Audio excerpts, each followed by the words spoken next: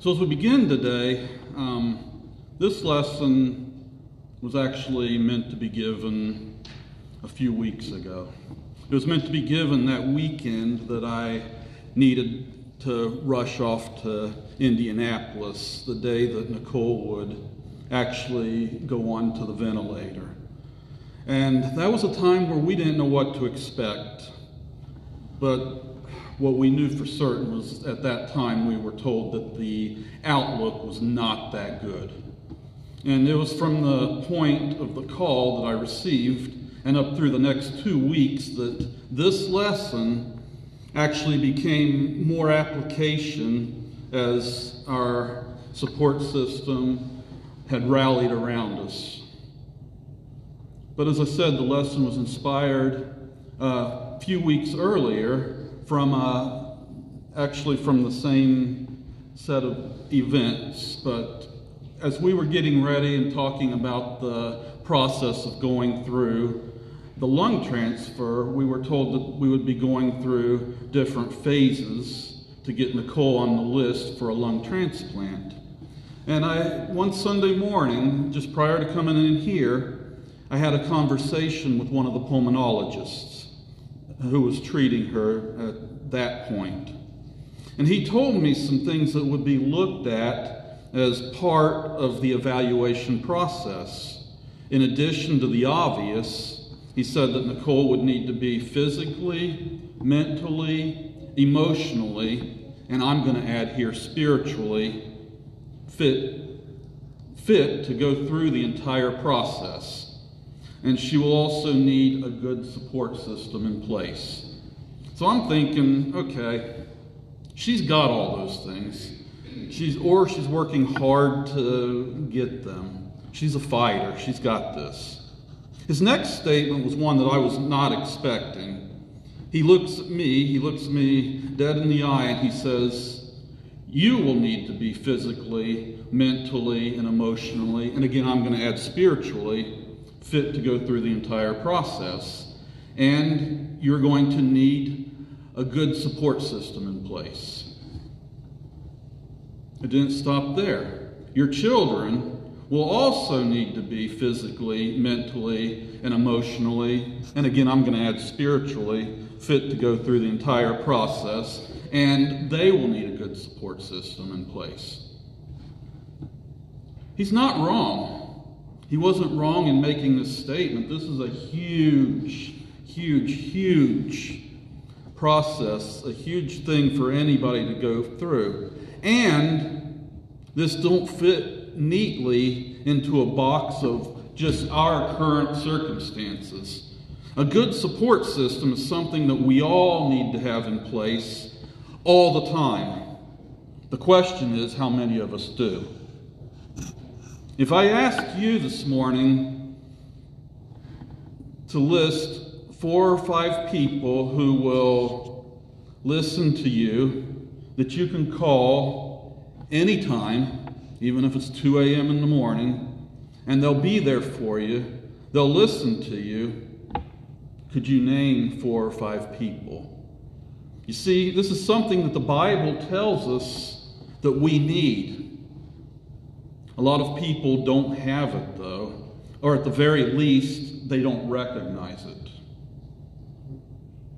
The reasons for not having it in place could be many, and I was curious about this, and in the spirit of this message this morning, I asked for help. I reached out to Facebook, and I posed the question. The answers that came back were, a lot of people gave the same answers, and then there were also a variety of different answers that took place. But some of the reasons, and I want to get into the reasons first of all, the reasons that people don't have a good support system, the reasons people don't ask for help. One of the biggest ones to come back to me was that we don't want to burden others with our problems. We are independent and we can do it ourselves. Some of the others, We don't want to make ourselves vulnerable. Some of us don't reach out because we've been hurt in the past. Or we don't think anyone will help. We don't think anyone will understand. We don't like sharing private things. Conditioning. And this is true especially for doctors, nurses, pastors, etc., people that are in the fields of helping people.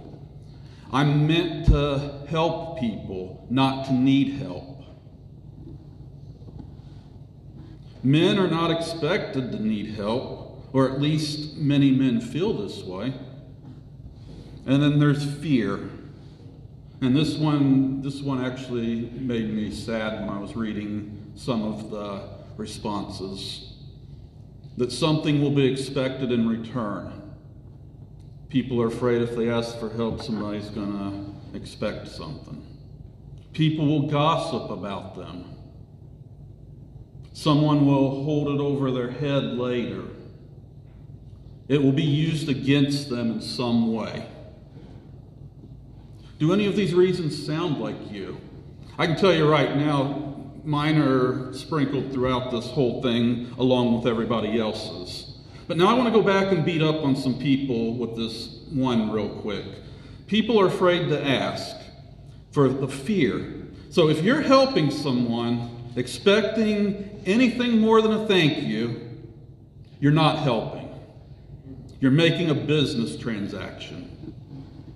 If you're helping only to run and gossip, brag about how great you are and what you did, this puts you in company with the Pharisees. But that's enough of that, though. I don't want to dwell too much on the fear. I want to look at why we need the good support system.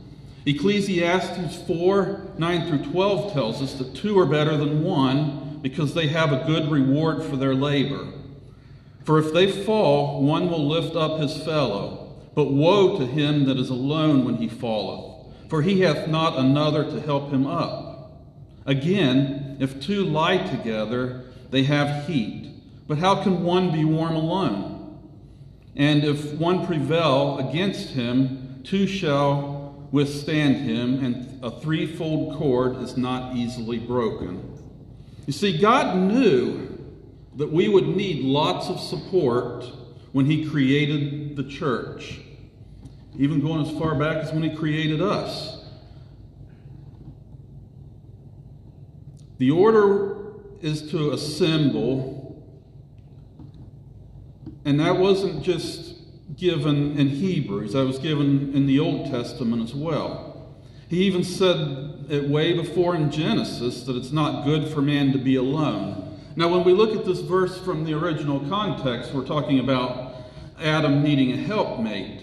But this isn't strictly for Adam needing a helpmate. This can go as far as us needing other people. It's not good for us to be isolated.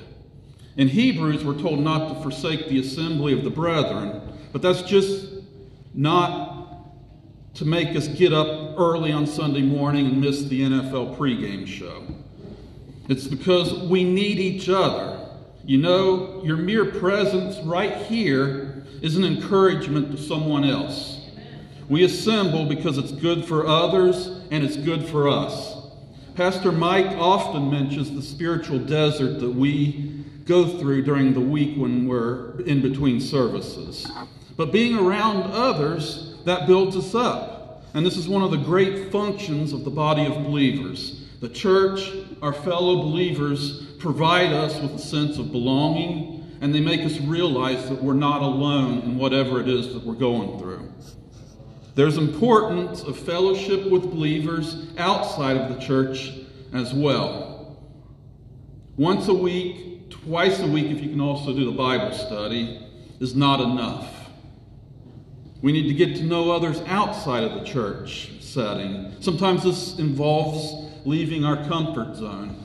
A friend of mine was talking about at one point, the church that he went to was doing an event of axe throwing.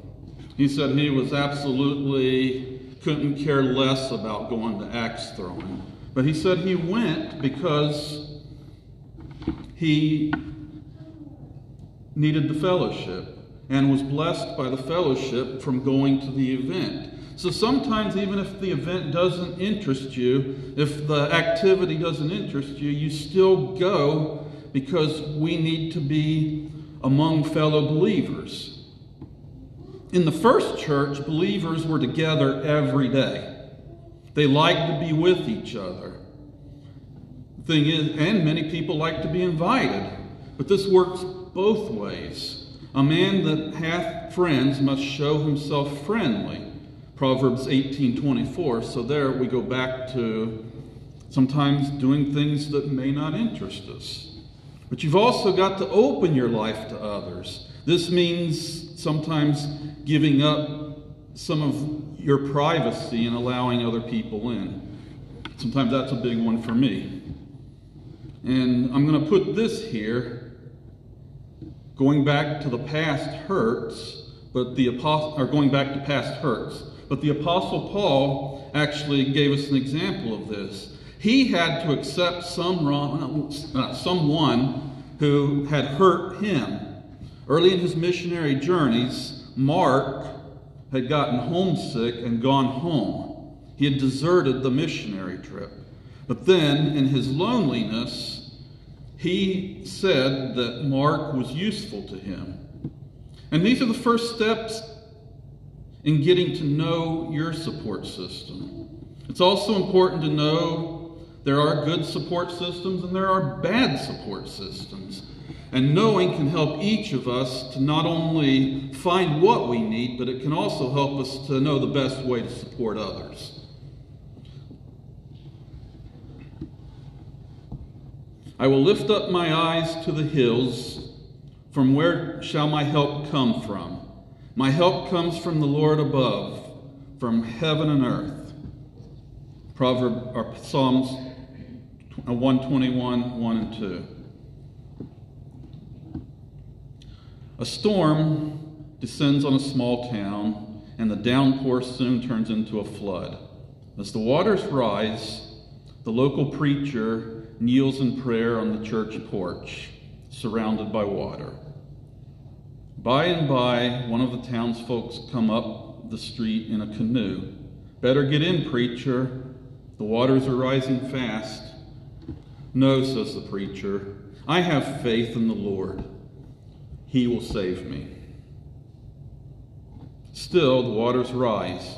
Now the preacher is up on the balcony, wringing his hands in supplication, when another guy zips by in a motorboat.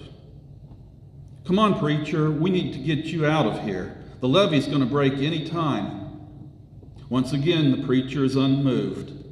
I shall remain. The Lord will see me through. After a while, the levee breaks, and the flood rushes over the church until only the steeple remains above water. The preacher is up there clinging to the cross when a helicopter descends out of the clouds, and a state trooper calls down to him through a megaphone. Grab the ladder, preacher. This is the last chance. Once again, the preacher insists, the Lord will deliver me. And predictably, the preacher drowns. A pious man, the preacher goes to heaven. After a while, he gets an interview with God, and he asks the Almighty Lord, I had unwavering faith in you. Why didn't you deliver me from the flood? God shakes his head. What did you want from me? I sent you 2 boats and a helicopter. You see, many times the help that comes from the Lord above comes from the people that he sends us. The Bible gives us some examples of this too. One was the opening scripture this morning. When Moses was exhausted, Aaron and Hur brought him a rock to sit on and held his arms up. Notice when Aaron and Hur came to Moses' side, they just came and helped. They didn't come and criticize Moses for how he handled what he was doing or what he was going through. Another instance, we look at David and Jonathan, his best friend who supported him up until his death. David also had a group of men who were with him. One instance in 2 Samuel 23 tells us of 3 of David's mighty men who broke through the battle lines of the Philistines to get David some water from the well of Bethlehem simply because he desired water from that particular well. And I wanted to take a couple of seconds to break away here. With everything we've been going through, we've had a lot of people that have come out to support us in many various ways, through prayer, through visits, through any conceivable thing that you can think of. And these are people that, just like here, were sent by God. And I want to take a minute to thank each and every one of them. No matter what it was that you offered, it was big and it was helpful to us. So thank you. But not everything is that good. We can turn to bad support systems too. And the perfect example of this comes out of the book of Job.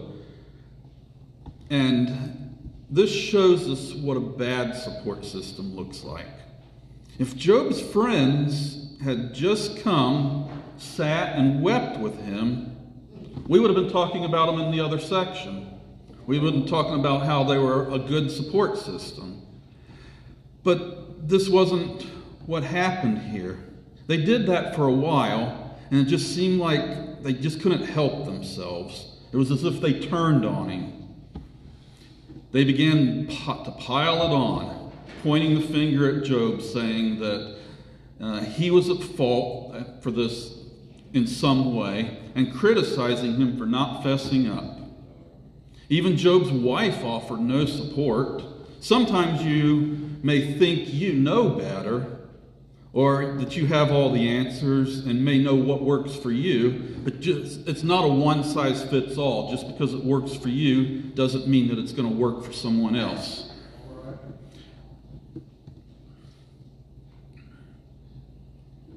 And a person doesn't need to have that unsolicited advice or that unsolicited criticism when they're going through a struggle. They need you to lean on, not your thoughts on the matter, not your understanding of the matter, just someone to be there to lean on. But last but definitely not least, I mentioned God. And even though I mention him last, he should be the first person in your support system. Going back to the beginning of the section where I told about the inspiration of each one of us needing a support system, I sat down there in that chair and I'm looking at my Bible like, man, I've got the ultimate support system. God.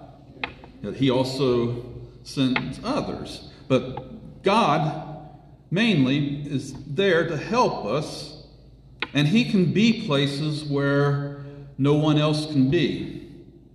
Sometimes your support system breaks down. And that's not being negative. That's just a fact of life. It happened to the Apostle Paul. The Apostle Paul's support system broke down. In some of Paul's epistles, you can see the loneliness as he writes. Paul deeply desired his spiritual son Timothy's fellowship. Demas and Crescens deserted Paul, and Titus also wasn't present. This doesn't mean that we forsake our human support. Absolutely not. After all, Galatians 6:2 tells us that we are to bear up one another's burdens. So we have them, but most importantly, we have God. And God is a friend that sticks closer than a brother. But God's the one who's always with us. God can go places that no one else can go. When you have to go into the operating room seemingly by yourself, or when you're sitting in the waiting room waiting for your loved one to hear the results of how the surgery come out. God's in there. God's with you. God's there to hold you. God can go to those places that no one else can go. It's God who is with us in every situation. You ever been in a situation where you felt like everyone's against you? Well, as long as you're doing God's will, Romans 8:23 says that if God is for us, who can be against us? He'll go into that battle. He'll go into that hostile meeting with us. Even if we've royally messed up, if we confess that sin to God, He's faithful and just to forgive us.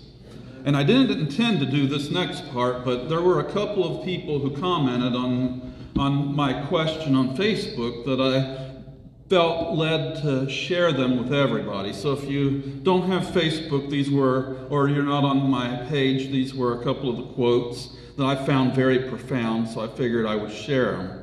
And the first one comes from someone who had been deeply hurt, a lady named Jamie Ferrara Sandstra, a friend of mine from Missouri.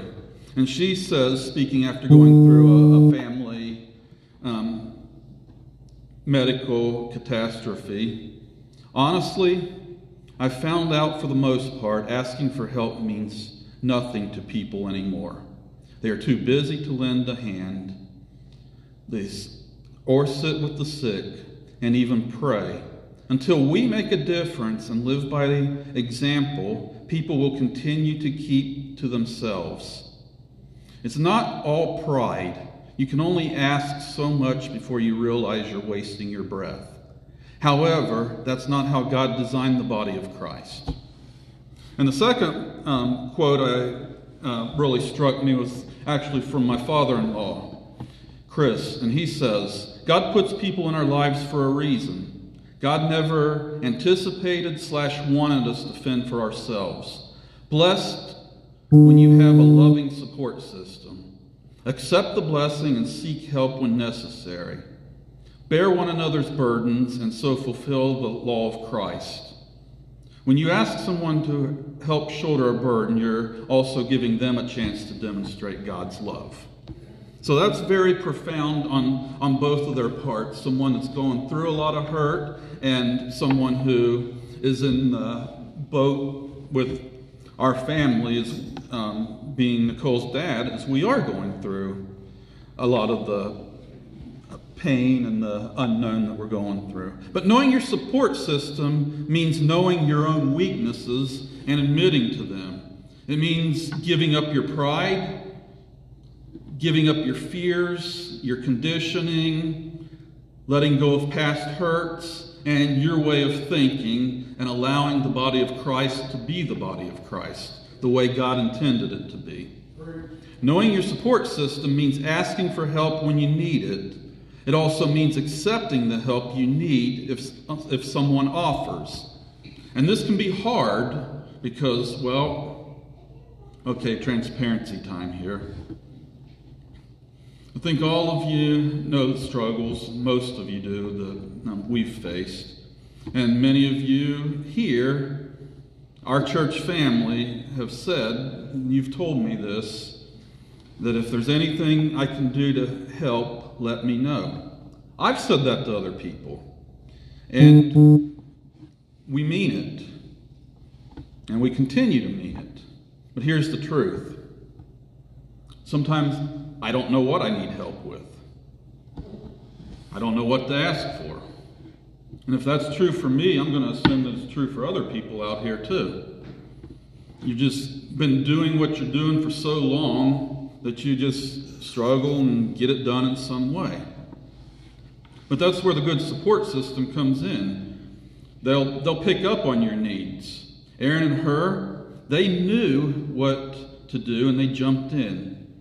David's mighty men heard him talking and decided to meet his, in this case, his want. It wasn't a need for him. But they decided to meet that. And we experienced that so much in the last few weeks. People just jumping in. People just knowing. And that's what a good support system is. Sometimes our friends and family may not know, and this is where we have a responsibility to reach out. It's not fair for us to automatically expect just that everybody's going to know what we need. We have to humble ourselves. We have to reach out, and we have to ask. You never know who's going to come through. You never know who God's going to send your way. But God puts these people in our lives, and God puts them there to be a blessing to us. He puts us there to be a blessing to other people as well. So as I get ready to close today, again, I want to thank everybody here that's prayed for us, that's done anything, that's had any positive thoughts, who's added our name to another prayer list, who's done anything.